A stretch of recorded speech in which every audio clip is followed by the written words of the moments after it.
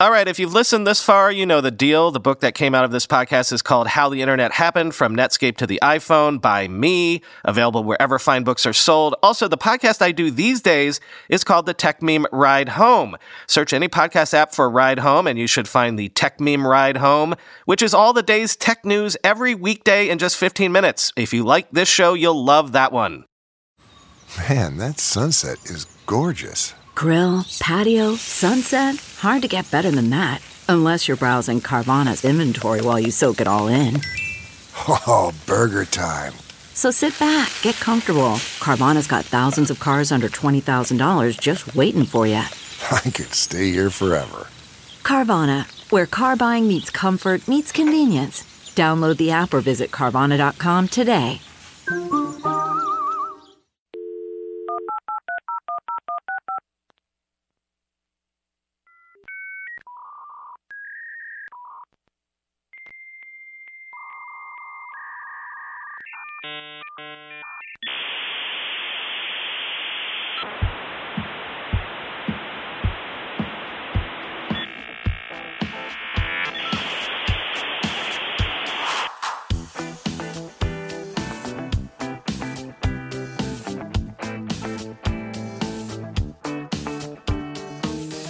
Welcome to the Internet History Podcast. I'm your host, Brian McCullough.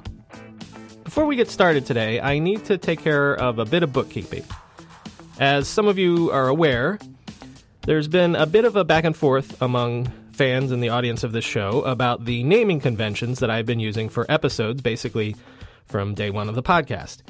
You know, chapter 2, part whatever, that sort of thing.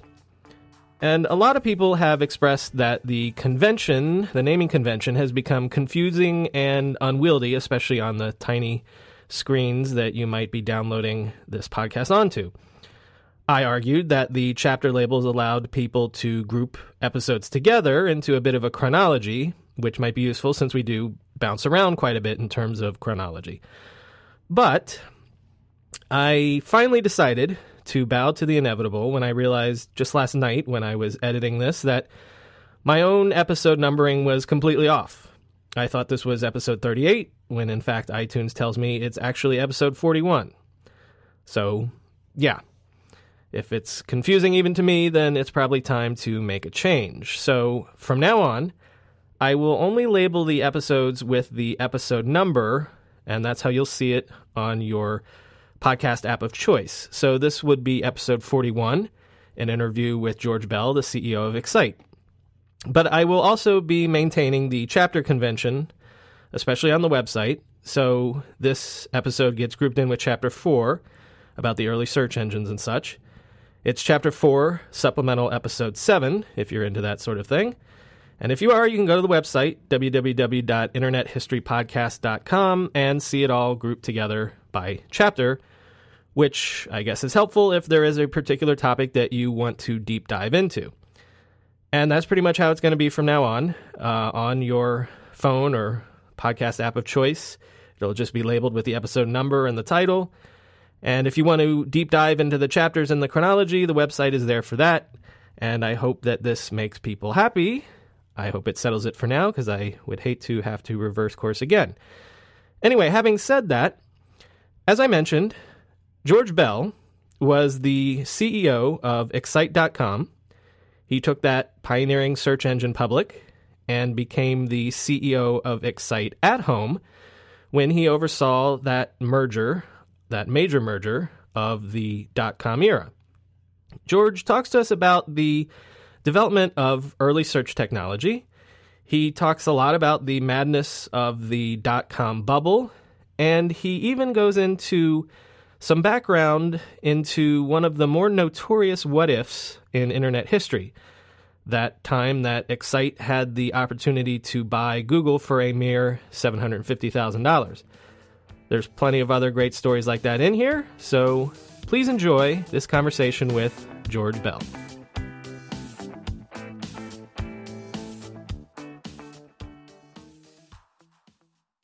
George Bell, thanks for coming on the Internet History Podcast. My pleasure. George, you have sort of a more of an interesting background than a lot of the people that we talk to. You come from television, which isn't that unusual, but specifically, you were involved in adventure documentaries back in the 80s. Can you tell us a little bit about that? When I got out of Harvard as an undergraduate, I expected to be a writer, and I spent 10 years writing and producing documentaries about vanishing tribes and vanishing animal species around the world, and also some adventure documentaries. And I did that for the first 5 years as a staff guy at ABC, and for the last 5 years, basically as a freelancer selling shows to National Geographic, Discovery, and the BBC. And we would spend probably 100 to 150 nights a year in tents in third world countries. We did the first live transmission of broadcasts from the summit of Mount Everest. We did probably 20 trips to Africa. We did quite a lot of work with sharks and so forth. So it was all over the world, all over the continents and so forth. And it was an amazing 10 years. It was a bachelor's life, though, because this was all pre-cell phone, and most of our communication was by, in fact, telex. It was actually almost pre-fax. And we were, hard people to pin down, hard people to be with, but it was very self-indulgent and an incredible life in some ways. So the rigors of that lifestyle, is that what leads you to sort of join the corporate world? You go towards magazines still in the outdoor and adventure area, but you move towards magazines and publishing, right? I did. The transition was really actually quite simple. In looking back at it, there were two forces. One is I got married, and I could no longer sustain that kind of life of being absent for long periods of time, unpredictably. And the second is that I was probably 32 or 3 or something at the time. But, I began to see in all of these trips what could go wrong, not what could go right. And when I was in my early 20s, traipsing around the world, it seemed like just a bouquet of opportunities. And as things went on, you suffer accidents. You don't like sleeping on the ground as much as you used to, and these sorts of things. So I would say the other factor beyond marriage was a little bit of age. And I actually didn't know what I would do, because it wasn't easy to package up at that point this kind of bizarre, wild 10 years into a job that you would go into an office for every day. And I'd won 4 Emmy Awards during that period of time, and I think done as well as you could do in the documentary business. But again, it was just sort of hard packaging problem. And through a headhunter, I was asked to go and interview to become the editor-in-chief of Field and Stream magazine. And I went because I was in need of a job. I didn't think it was the right job. And I confessed during the interview to the CEO of Times Mirror that I had no prior experience running a magazine. I'd done quite a lot in the outdoors, and I certainly had no experience really with hunting and fishing per se, which I understood to be staples of the Field and Stream franchise. And, through a period of a couple of conversations, the CEO and I basically hit on an idea, which I said, why don't we explore what else you should be doing with all of these magazine titles you own, skiing and snowboarding and golf and so forth, in the outdoors, because at that time they weren't doing anything like television shows or instructional videos or cable shows or anything. And this was in the sort of early 90s. So I actually came to work for Times Mirror, the parent company of all these magazines, to essentially try to develop the ideas for television. And our first idea was to essentially build half-hour shows off of Outdoor magazines, which was our largest, most popular set of magazines, Outdoor Life, Field and Stream, and others. And I went in and bought time from ESPN on Saturday and Sunday mornings so that we could control the programming and sell the advertising in connection with selling pages of advertising in our magazines. And we put on a bunch of shows. Those became very successful. And I got a phone call after about 2 years of doing it from ESPN saying they were kicking us off and they wanted to do it themselves. And that led to what you see on ESPN today, the Saturday and Sunday morning fishing and hunting blocks, which have become enormously successful for them. And having been thrown off, I went to our parent company again, and we owned cable systems at that time. We owned many newspapers. We were a very large multinational company. And I said we should be building our own network. I think, if ESPN thinks this is a good idea and wants to do it themselves, we've got the capacity and we own all the content to do this as a full 24/7 network, which we proposed to be called the Outdoor Life Network, which was really named after one of our magazines because we could license the name for $1. And essentially we were given $25 million of funding within the walls of Times Mirror to develop this channel. And I spent the last sort of year and a half I was there developing the channel. And it was an enormously giddy and fun period of time for me, having come from this ragtag background in documentaries, to be able to translate that background into, the creation of a television network. We also did quite a lot of work at that time on the Golf Channel because we owned Golf Magazine, and we went into for the same reasons, went into a joint partnership with Arnold Palmer and Joe Gibbs, who at the time were trying to start a fledgling channel around golf out of Florida. So I really worked on both, but probably more consistently on the Outdoor Life channel. And that was sort of over a 5-year period. The thing that ultimately led me to the internet, oddly enough, was disappointment, in the sense that having pitched, conceived of, and received the funding for the Outdoor Life channel within Times Mirror, I got a phone call one day. I was probably 34 years old or something. I was in New York, and I got a phone call one day from our chairman's office, and the chairman was based in Los Angeles. And it was from an admin, and the admin said to me, "Could you interview so-and-so next week?" And I said, "Sure. Who's so-and-so?" And she goes, "Well, according to my notes here, he's the CEO candidate for the Outdoor Life channel."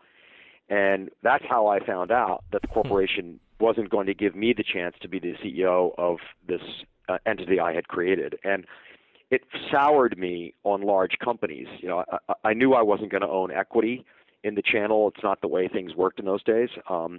But to be so indirect as to say, "We think you're too young, to be able to do this. It's too big an opportunity," which is really why they said they were going to pass me over. And at around the same time, a headhunting firm, which had come up around the birth of the internet, named Ramsey Byrne, called me and said that a company called Architext, which was about to change its name to Excite, was in the market for its CEO. And I never would have listened to that phone call if I had been made the CEO of the Outdoor Life channel. And in late 1995, I flew out to Silicon Valley and met with the founders of Excite and with Vinod Khosla, who was the one venture capital backer from Kleiner Perkins, and Jeff Yang, who was the other venture capital backer. He was at IVP in those days, now Redpoint, and spent a day interviewing with those guys. It was a company of about 12 or 15 people.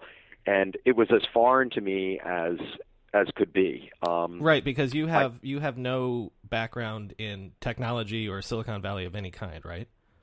I'm an English major from Harvard with no business degree and no technology knowledge. Mm-hmm. Not only that, I thought Kleiner Perkins was a law firm. I mean, I really didn't know anything about early stage funding and venture. If you think about it, I spent 10 years in documentaries, and I spent 5 years working for a big multinational media company. That's it.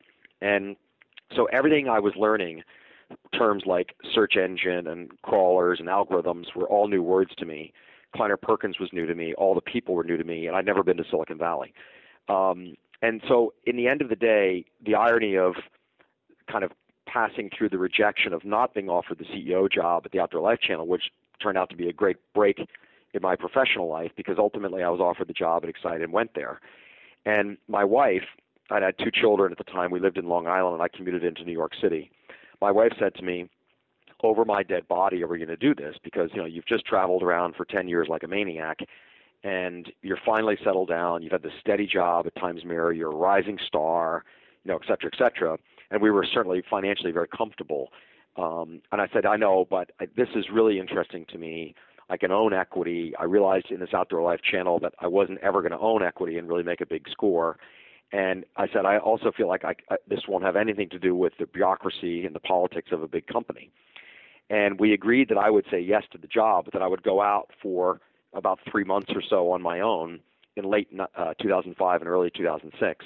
And I would commute back and forth between Silicon Valley and New York. And if it turned out to be that the job was a good idea and my instincts were right and so forth, and I was doing fine, then my family would move out.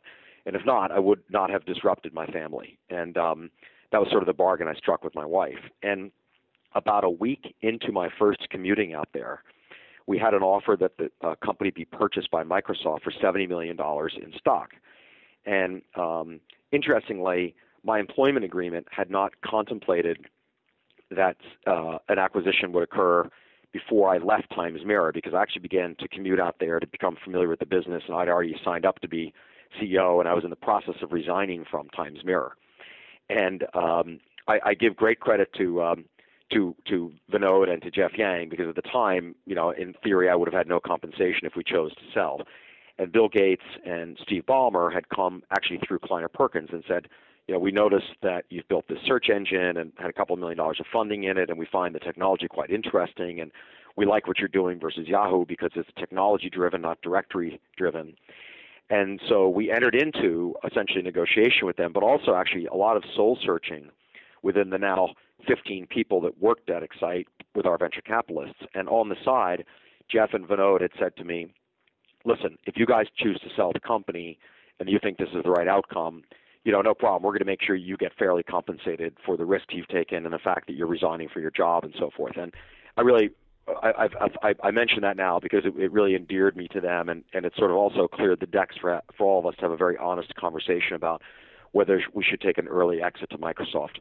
Obviously, I think at the time there probably was about $3 million of venture capital into the business, so the return would have been very good for the VCs. Do you have any recollection of what the deal size, what they were proposing? $70 million. Okay, yeah, that'd they be were a good they return. were offering to they were offering to buy the company for $70 million, all in Microsoft stock. And actually, people have done the calculation. I think if you just held the stock and sat on today, the $70 million was something like $400 or $500 million today, or something like that. Right. So it was very, very fair. And by the way, of course, the company was pre-revenue. All it was losing money, and it was a bunch of engineers. Mm-hmm. And I guess one of the epiphanies that occurred to us in the many dinners we had that week in Palo Alto, just trying to think our way through this, was that if the web was going to be big, and none of us knew how big it was going to become eventually, but if the web was going to be big, that search was going to be very integral to that experience, and it was going to be confusing for people. And in rejecting the Microsoft offer, we really went on the instinct that the web was going to be indispensable to people's lives in ways that we didn't yet understand, and that search would be central to that indispensability. And those were really the conclusions that we made in rejecting the Microsoft offer, but also forced us quickly into a posture of saying, this is a game that's heating up even faster than we all thought, and we immediately began to prepare the company to go public, despite its immaturity. And while my wife and kids were in the process of moving out, I think my second month there, we were in the middle of a roadshow to take this fledgling company public, led by an English major from Harvard with no business experience. We had no CFO at the time. We had not documented all of the papers one needed to do to become public at that time. We were on a 15-city, 10-day roadshow, and I believe the company went public in early April 1996. April 4th. So my first 90 days at Excite were as I described them. Mm-hmm. If I could cycle back for just a second, since you're the first Excite person we've been able to speak to, I know you weren't there for the founding of the company, but can you just give us a little bit of a background as, it was explained to you? Excite was started by essentially 6 college kids that decided they wanted to do a company and they wanted to do some sort of a technology project for a company. Can you just give us a little bit of a brief background about how Excite was founded? Sure. The 6 co-founders were all Stanford students, and I believe 5 of the 6 were technologists. The one who wasn't was a guy named Joe Kraus. And Joe grew up in Los Angeles and I think was a political science major of some sort at Stanford. That's easy to correct or verify. And the lead technologist was a guy named Graham Spencer. And there was really a paper that Graham had written at Stanford that launched the company, and the company's first name was Architext before they changed it over to Excite. And I believe that the thesis of Graham's idea was that searching ought to be numerically based as opposed to thesaurus based, and that vector-based numerical search was going to scale if indeed search itself became as big and complex as they thought it might. And really that paper and that thought was the founding kernel of Architext and attracted the first wave of venture capital, and then the venture capitalist pressure on the founding team to try and essentially build a team and commercialize it and choose a different name for the company and so forth. Right, and so that brings us right back to early 96. So you said that one of the motivations for doing the IPO right away is obviously because you can see that the web is taking off and you need the ammo to compete and to expand and do what you need to do. Is it also is part of the motivation being in the slipstream of the Netscape IPO, and also Yahoo and all the other search engines are rating their own public offerings as well? We didn't exactly know what all the other guys were doing. Obviously, Netscape was public, but actually Yahoo went public maybe just a few days before us. Lycos, I believe, went public, kind of in the same time frame, but after us. Maybe InfoSeek the same. So it's certainly possible that everybody had the same idea, and that this was going to be a big game, and you want to bulk up with capital, and you want to become public because you get better known, you have some strengths that come with being a public company and so forth. So it was kind of an explosion because in that window of spring of 96, you had, I think, Amazon and the 4 search engines plus CNET, I think, all get public. So there was sort of that first wave of pretty well-known companies at the time that were considering the vanguard of the most promising of this crop. And then Netscape had come before us. And what's the state of well, this is a two-parter. The state of the technology at the time is you're running the search engine that Spencer created, and so as opposed to Yahoo being a directory, Excite is a pure tech play, a pure search engine, correct?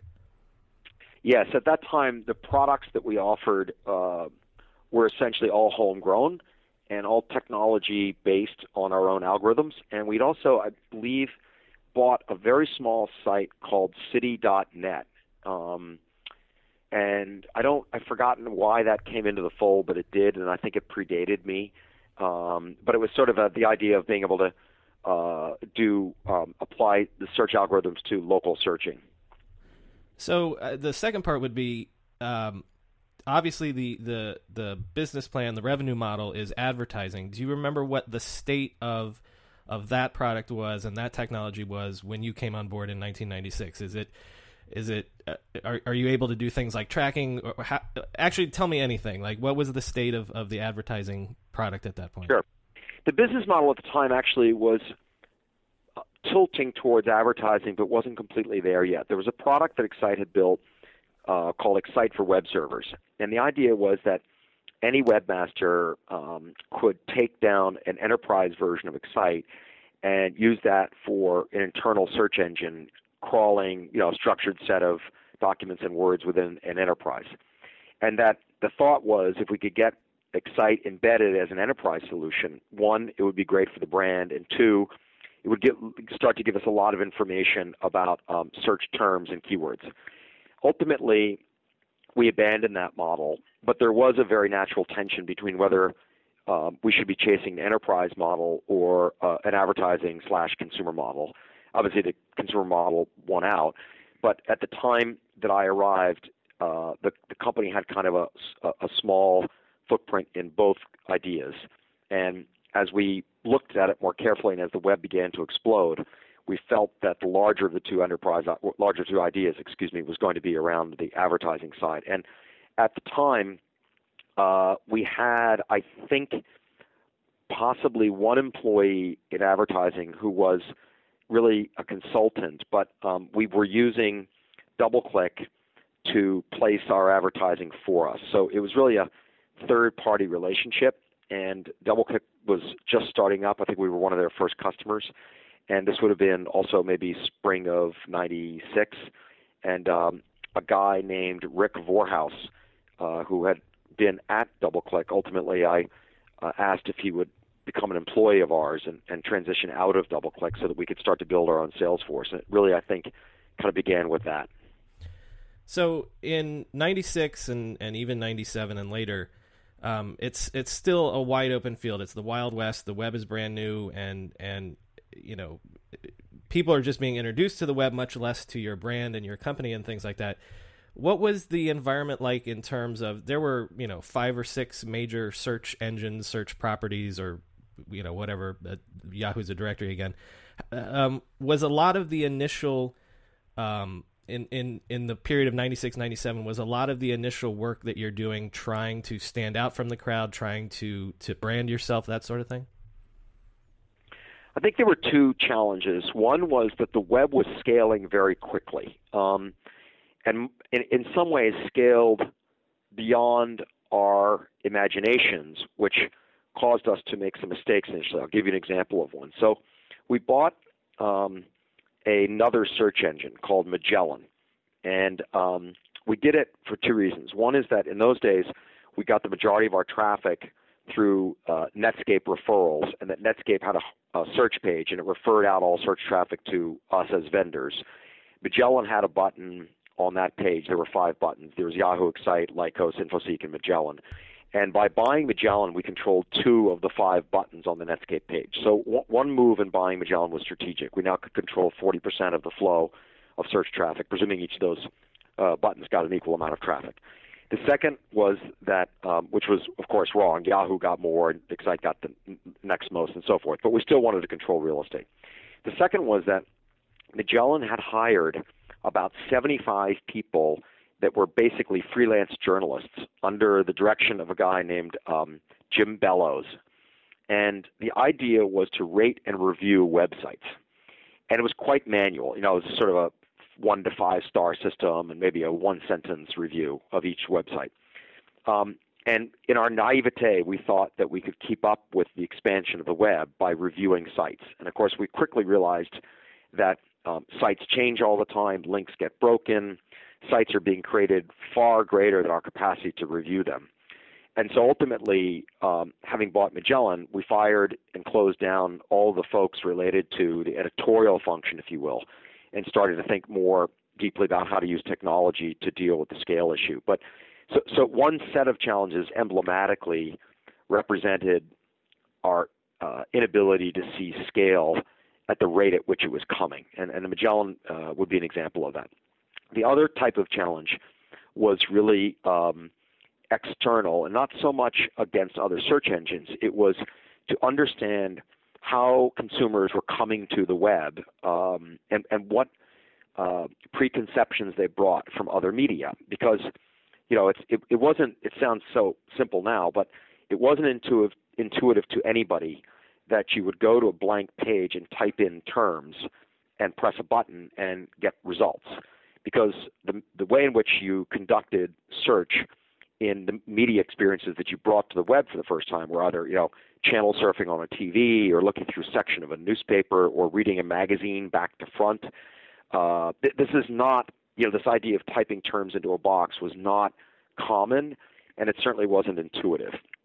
So we spent a lot of time actually hiring people from other media and different experiences. David Z came to us from Crystal Dynamics and had a games background. Craig Donato, I've forgotten where he was, but probably Joe Kraus, Craig Donato, David Z, Brett Bullington. These were a core set of people with different experiences that came in, and the mix of the people turned out to be very, very important in trying to predict and understand how consumers would want to use the web and search in particular. And that actually we got right. The idea that since it was going to be so new, get the right mix of people with various backgrounds in technology and media and put the whole stew together, and hopefully time and energy and friction will create interesting solutions. And they did. We developed personalization, we developed a channel metaphor, and all trying to sort of, oddly enough, get beyond the sort of the opening door of the search box. Of course, the irony was Google took it right back to that beginning point a number of years later. But at the time, we were all about, once someone comes in to do a search, what else, and they've sort of declared certain intentions by the keywords they type, what else can you get them to do within the boundaries of our portal, which was a word that we started to use to describe how we thought about our platform beyond search. And so I think that was probably one thing that we focused a lot on and got right. And in fact, I think we were really making ground in the late 90s against other search engines through a superior approach to how to think about personalizing search and allowing people to expand in other areas. An example of this was ultimately made clear to us when we started to think about something called produced search or sort of content search. So, if you ultimately were in the autumn of 2014 in this phone call, so I'll just use a football metaphor. So if you're looking for, type in Philadelphia Eagles,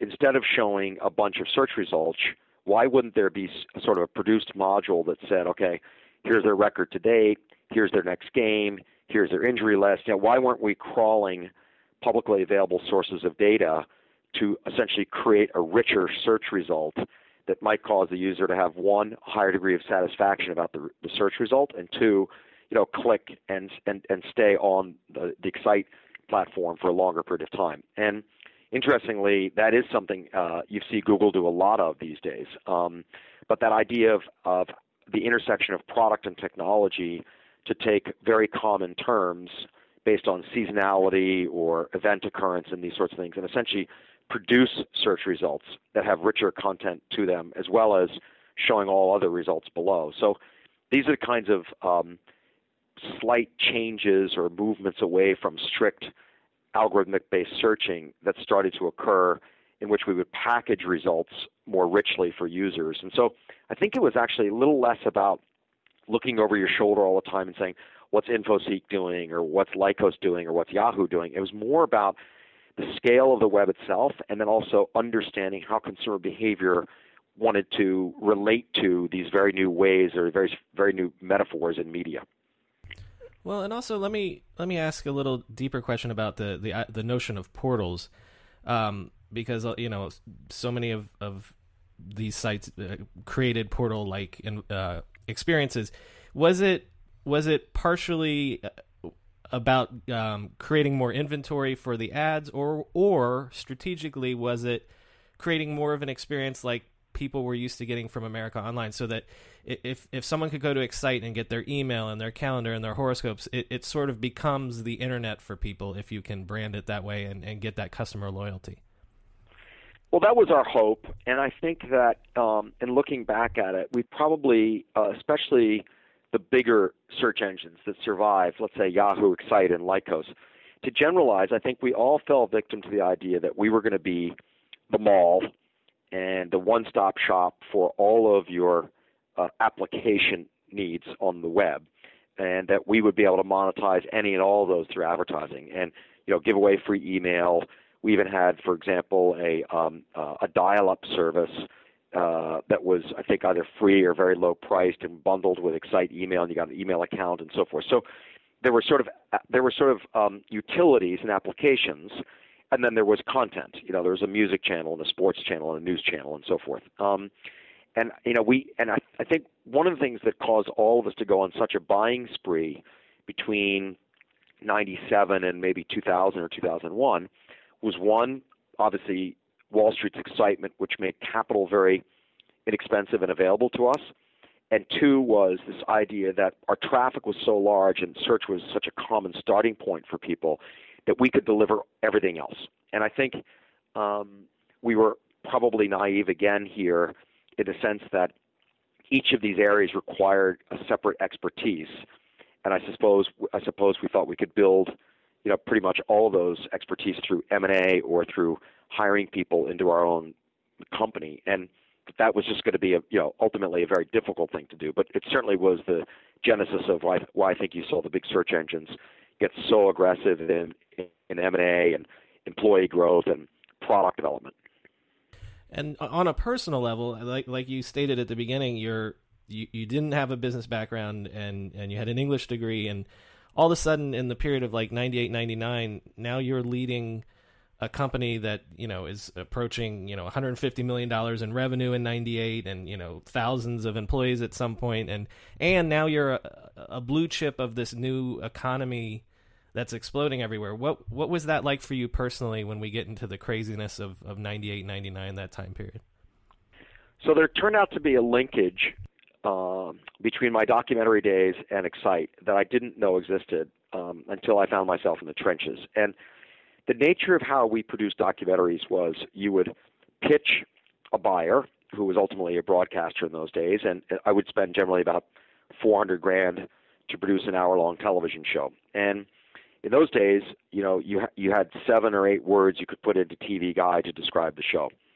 And we would go in and make a pitch, and it would be generally first to ABC, but ultimately to other people, and try and summarize what we wanted to do. And I remember people forcing us to refine the pitch, saying, what are the 7 words that I'm going to put in TV Guide that's going to cause the show to get a good rating? So we had a lot of training in how to take these vague ideas and reduce them to a small number of words. And I've been trained, of course, as a writer, and I liked marketing and verbal precision quite a lot, and that turned out to be an interesting training ground for that one piece. The second is, once you're given the green light and you have the money, it works just like a startup. So if we did a show, which is a true example, of the semi-nomadic habits of pygmies in the central Ituri rainforest in the middle of Africa, and it takes you 2 weeks to even contact the tribe, and they speak their own language, and then translated through to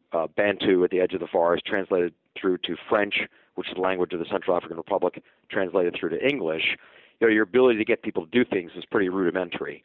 And then it turns out that you get there and it rains for 2 weeks solid. And you can't call home, and you can't ask the people that funded you, what should you do now? So it turned out to be, and the clock is ticking. We're burning like $60,000, $70,000 a day, camera crews, food, tents, bribes, porters, medical assist on things like vaccines and shots. So, it was very startup-like in the sense that you pitch an idea, you be as precise as you can, then you go out into the world to build the idea, and circumstances change, and they're beyond your control, but you have to react, and the clock is ticking, and you're burning money. So I didn't, and by the way, we would take, on an average in a documentary, probably 8 or so people that were primary on the crew. They would travel to a location, and then you would pick up between 30 and 50 porters on location, depending on how far out you were going. They would help actually, move equipment and prepare food and these sorts of things. So these weren't small things, but they were sort of essentially enterprises that got created on day one at an airport, and 12 days later you were done, whether you liked it or not, because you were out of money and out of shooting days and so forth. So I learned a lot about how to be nimble and how to juggle circumstances when they aren't what you thought they were going to be. And that ended up being, an actually very valuable training ground. Now, in 98, 99, 2000, the scale of that was enormous, but the principles that translated for me from the documentary stuff to Excite were basically the same. That was one. The only other factor that really mattered was the quality of the people, and people were being thrown at us. They wanted to leave every company to come work at Excite or Yahoo. You could recruit anybody, and we made a lot of mistakes. I did plenty of my share of mistakes. And it took me a while to recognize what kind of person could be successful in an environment as unbalanced as Excite. To say any of our companies ran well would be a great exaggeration. We were hiring people as fast as we could. We weren't very good about understanding their needs and wants. Attrition was not very high because people liked working there. Everybody got stock. The companies were public and always increasing, and they were on everybody's radar. But productivity and really understanding how to onboard people and get them to be productive as quickly as possible and so forth, these were very tough things for us to do, as you said, as a couple thousand people in the company growing as fast as we could. We weren't very good at firing. We weren't very good at weeding out people that weren't performing because we needed people so desperately, and we didn't have really good discipline around that. So I would say for me personally, one was the translation of the documentary experience to the startup experience, and the second was this growing realization that the only way to scale was through higher and higher quality people. CarMax is putting peace of mind back in car shopping by putting you in the driver's seat to find a ride that's right for you. Because at CarMax, we believe you shouldn't just settle for a car. You should love your car. That's why every car we sell is CarMax certified quality, so you can be sure with upfront pricing that's the same for every customer. So don't settle. Find love at first drive and start shopping now at CarMax.com. CarMax, the way car buying should be. Okay, picture this. It's Friday afternoon when a thought hits you. I can spend another weekend doing the same old whatever, or I can hop into my all-new Hyundai Santa Fe and hit the road. With available H-Track all-wheel drive and 3-row seating, my whole family can head deep into the wild. Conquer the weekend in the all-new Hyundai Santa Fe. Visit HyundaiUSA.com or call 562-314-4603 for more details. Hyundai, there's joy in every journey. So if I have my information correct, in late 98, you start the M&A talks that eventually lead to the merger with At Home. I believe maybe there were conversations with Yahoo and possibly Microsoft again. Why at this point was Excite looking to partner up with somebody? I think we believed that we were running second to Yahoo. They were going to be difficult to catch. We felt that we had distanced ourselves from Lycos and InfoSeek. I think InfoSeek at that point actually had been sold to Disney and broken up a little bit. Lots of other little things had come along, maybe even not so little, but, Hotbot, LookSmart, Search.com, we had bought WebCrawler from AOL, but WebCrawler had been an early search engine. There was Inktomi, and so forth. So search continued to be highly competitive.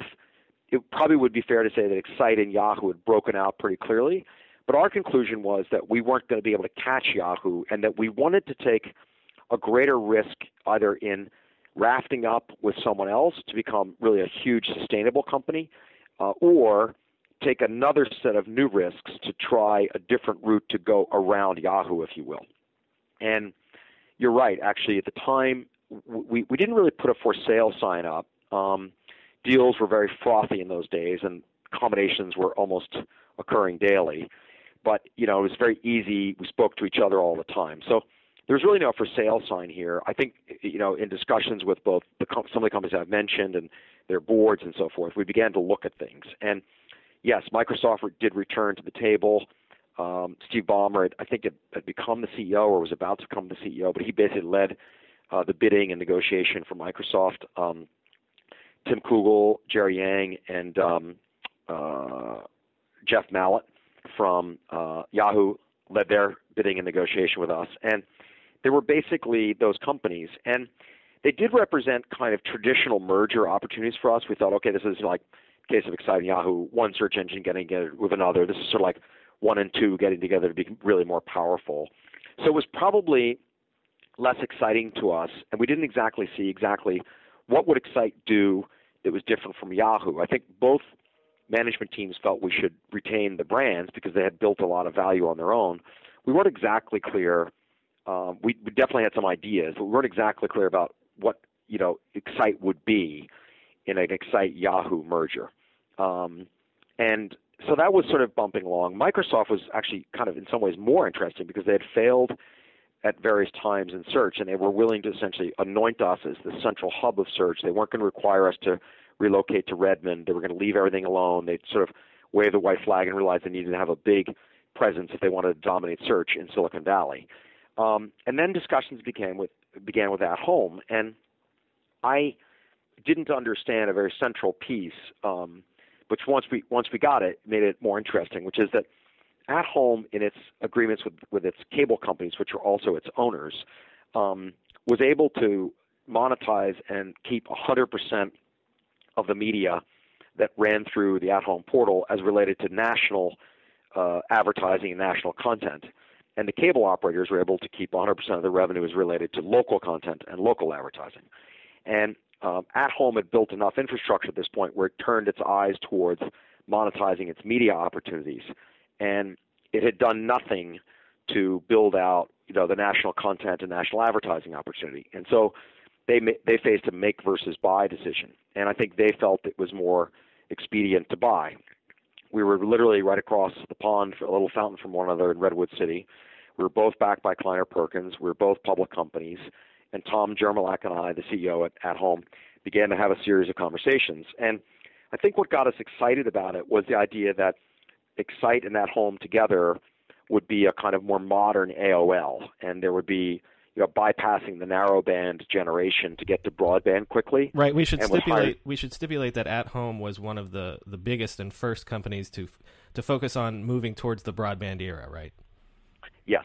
And it had developed itself as a cooperative in which all of the cable companies signed up to use At Home to provide high-speed broadband in the home in co-branded partnership with the cable companies. So to a consumer, you pay $45 a month to get your first broadband access in your home, and it was essentially a service that was Comcast at Home or Cox at Home or Cablevision at Home. And with it came an at-home email address, at-home billing, at-home provisioning and so forth. So there's quite a lot of branding that the at-home company controlled within the partnerships with the cable companies, and it went public on the back of being essentially the anointed choice among all of the cable monopolies for the first broadband services in your home. And so we felt that the merger would be a really interesting one, perhaps more interesting than just a simple combination of Excite and Yahoo, because it would allow us to essentially take over the territory we thought was being left vacant by AOL, that is to move into broadband and to use a more modern content platform with Excite to start to deliver, more video, more interactive content, more interesting forms of advertising over a broadband platform. So ultimately, that was probably the impetus for that merger, and I think that occurred in 1999. Right, and was one of the larger mergers of its day. What position did you take in the merged company? Initially, I was the president of the merged company, and then in a very short period of time, like 3 or 4 months into it, I became the chairman and CEO, and Tom Jermolak left and went off to become a partner or a executive in residence at Kleiner Perkins. Right, and so this is 1999, so we're definitely right in the heat of the .com madness era. I have to ask, because it's in this era, the opportunity to purchase Google, and I will again stipulate that Excite was not the only one that turned down the opportunity to buy Google at this period. AltaVista and Yahoo did also. But do you remember when Google comes down the path and you're taking a look at Google as a possible acquisition? Yes, I'll give you my best recollection of it. This is like a Borgesian short story, because I've talked to Joe Kraus and Brett Bullington and Graham Spencer about their recollections of it too, because it's been written about so much, and all of us have slightly different versions of it. I think partly that's just because it's an old story now, but they actually vary pretty dramatically from. I know, for instance, the Newsweek journalist Stephen Levy, who wrote a Google book, it varies pretty dramatically from those recollections. So, in essence, I got a phone call from Vinod Khosla one day at Kleiner saying they had an opportunity to invest in the new search engine. And maybe it's 1998. I think it's around that time. And Vinod said that they would not do it if we objected, because they made a lot of money on Excite and they were still on our board and they were big supporters of Excite. And I said, well, why don't you make the introduction? I'll talk to the guy and we'll see. And I met a guy named Larry Page, who was really representing them at the time. I think there were maybe like 3 or 4 employees of Google. They were still operating out of Stanford. They had machines and some sort of a beta of the search up running in a lab over there. And, we met Larry several times. He explained what he thought was the difference between the way he approached search and how we did. He was really interested in Excite because he thought of it as a technology company and not so much in Yahoo or others.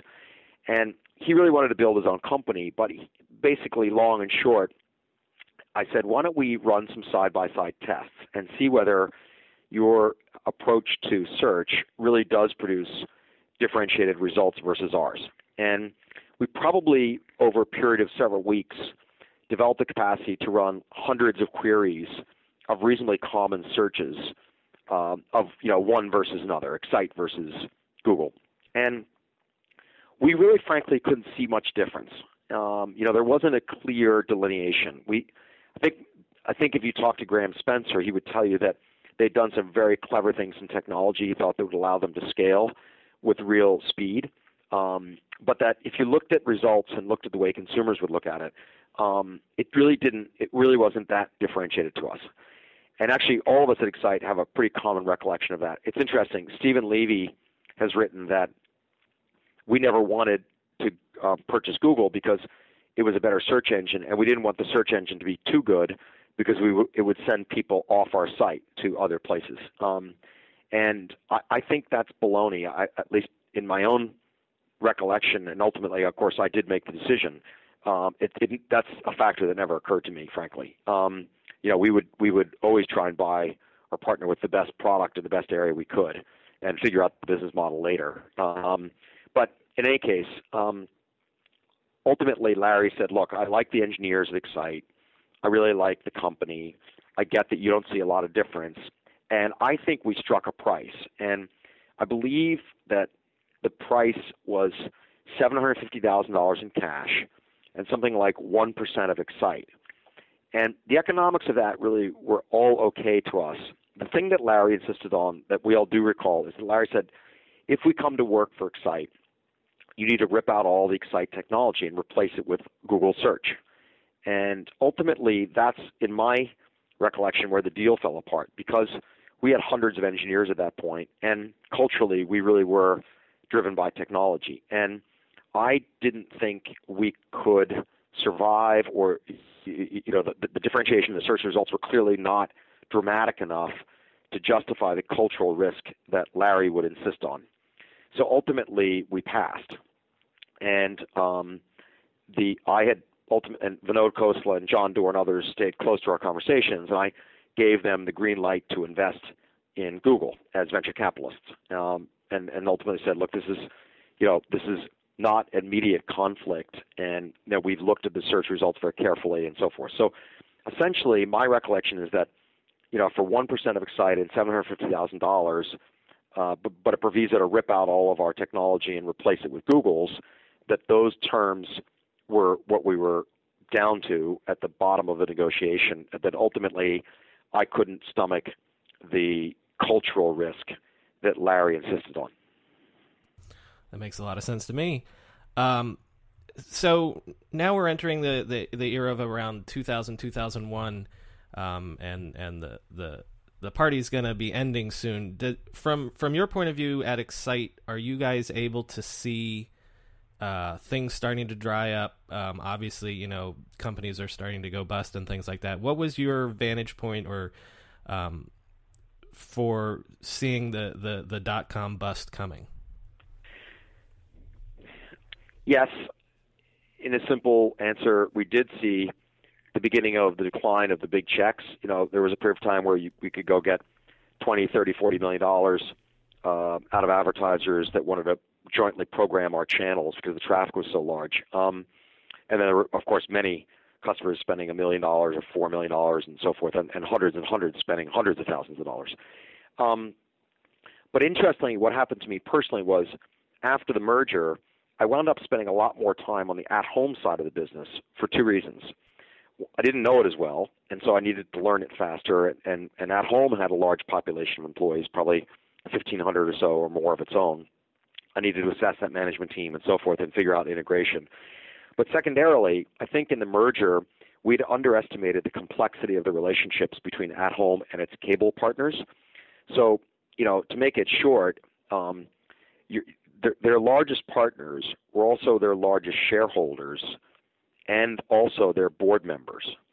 And so how you resolved conflicts with cable monopolies who, both had board votes, preferred board votes, I should say, and while you were public, and also had major business relationships with these guys, became a matter of enormous complexity. And Wall Street began to worry that each of the cable companies would not necessarily renew its exclusivity with at-home, or at least not under the same terms. And, those lack of exclusive renewals would be devastating to the stock because at that point, obviously, other vendors could compete and so forth. But at-home enjoyed an enormous monopoly for a while with all the cable companies. So for me personally, I say this with some sadness because I think my heart and my background around content and advertising and precision of messaging and so forth were really more around the Excite side of the business. But I wound up spending the great majority of my time with the cable companies, visiting them, negotiating with them, trying to understand their priorities to either continue to partner with us or take back their services or run them on their own, or where were they going to go in the future? Because the ability for them to run broadband and integrate it with their cable packages, their video on demand packages, and so forth was becoming increasingly important, and they realized they didn't control their own fate as regards this broadband piece. So, people offering triple plays in those ideas, they had to revenue share with at-home, they had to carry the co-branding with at-home. They were realizing, I think, that they had signed up to give more of the branding and opportunity in broadband away to at-home than they had expected to. And so I probably spent the last year and a half of my time at the joint company 90% focused on at-home related issues. And basically the problem is that you have no leverage if one of them says, well, we'll just brand it ourselves and make it part of our triple play. You really have no way to bring them back to the table. Right, and we didn't control pricing. So we got 1/3 of the monthly revenue of the broadband subscription. So if it was priced at $45, we got $15 a month, and the cable companies got $30 a month. But the problem is that if the cable company decided to, for example, for a promotion, give away broadband for free for 3 months, our share of the revenue for that 3 months was zero. So we didn't control pricing, we didn't control promotions, we didn't control how they bundled, but we got our 30% of, once the customer was a paying customer, we got our 30%. But we had a lot of expense to provision the customer, light them up, service the broadband, host call centers, and so forth, right? So there turned out to be a lot of things that were flawed in the structural relationships between the cable companies and at home. Some were good, some were bad, but as the franchise grew and as the cable company's ambition grew to control everything, those flaws really became much negotiated, much discussed, and a course of high friction.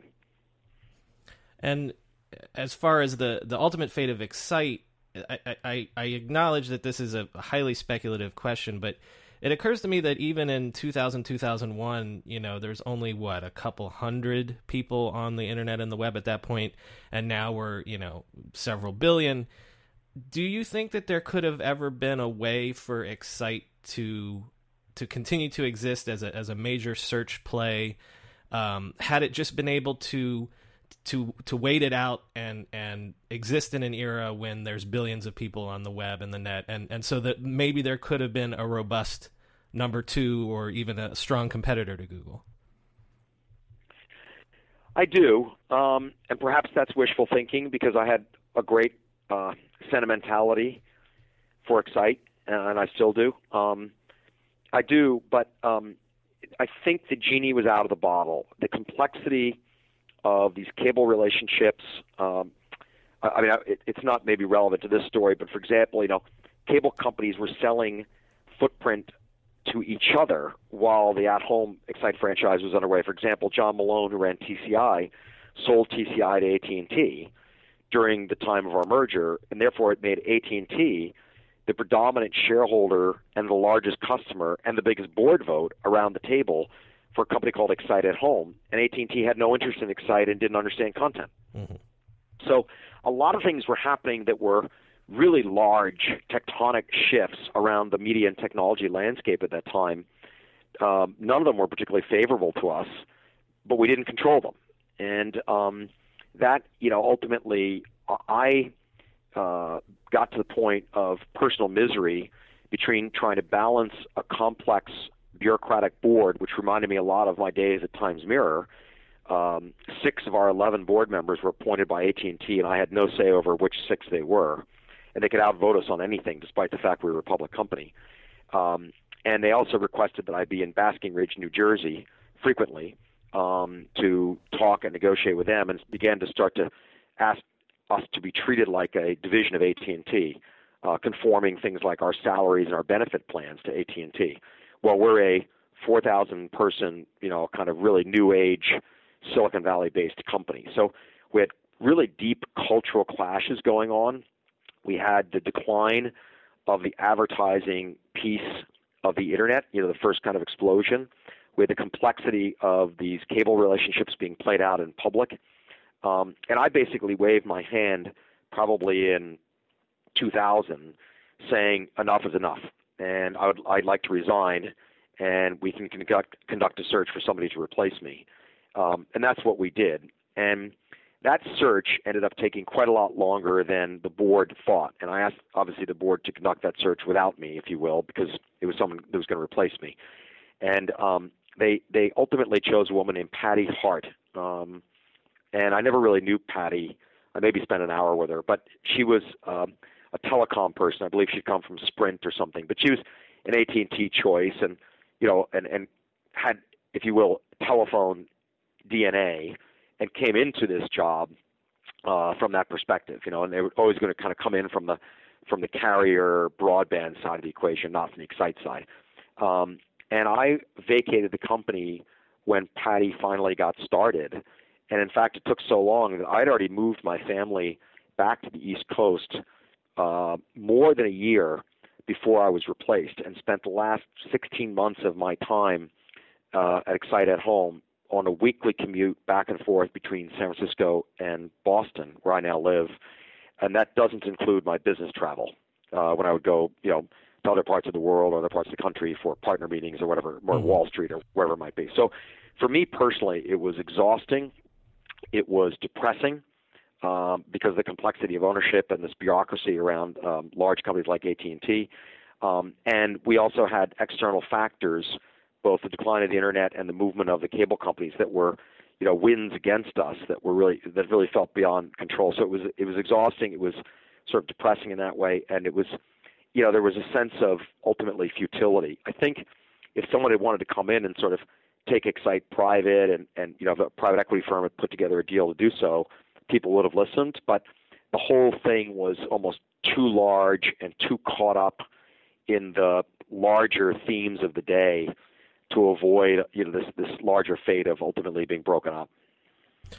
If I could trouble you for one more question, since we've ended up talking so much about cable companies and the broadband era and things like that, do you have any thoughts on the big news today about the president supporting regulating broadband and internet access as a utility? Either that or even just the state of competition in the broadband market today? I think there should be a wholesale market for broadband as a regulated utility. I don't know why, in the end of the day, it's any different than electricity or water. And if third parties want to kind of come in and build applications or services on top of that wholesale price, that probably ought to be good for innovation.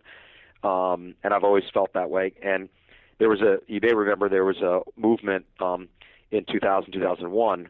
We haven't talked about the regulatory environment, but there's something called net neutrality that was starting up at the time that would have caused the cable companies or forced them, 12, 13 years ago to engage in wholesale pricing. And they fought it off and were able to stave it off and told the government it would be disastrous for their profitability, and it would, they wouldn't want to invest anymore in building out T1 and other high-speed lines.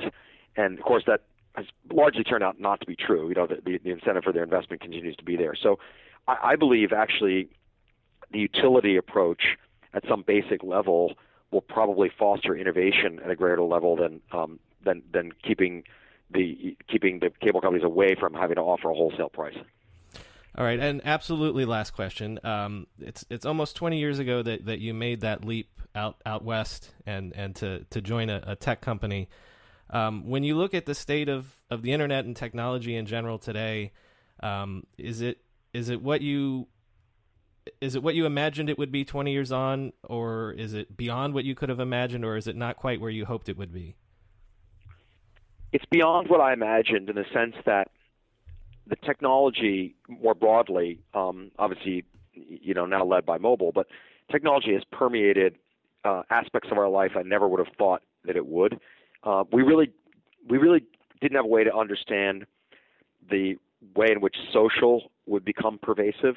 We had chat rooms that we launched, but we really didn't connect the idea of chat to issues influence, politics, commerce, the rise of the intersection of community, product, sharing. So I would say that the technology has sort of made its way into every little crevice of life in a way that I didn't see at the time, or at least had a hard time imagining would happen. I think that's generally been good. I'm not pejorative about that, but it certainly has gone much, much further than I think I imagined at the time. Well, George Bell, thank you so much for taking the time to remember all that for us. Thank you. If you're enjoying this podcast, there's one simple thing that you can do to help us out. If you do nothing else, just go to iTunes and rate us. 1 to 5 stars takes about 2 seconds. Or give us a review, because the weird way that iTunes works is it's not just the number of downloads, it's also the number of ratings and reviews. As always, you can join the conversation at www.internethistorypodcast.com. Get more info, see pictures, and see my full bibliography for each episode. The show's Twitter is @NetHistoryPod, and my personal Twitter is @BrianMCC. Thanks for listening.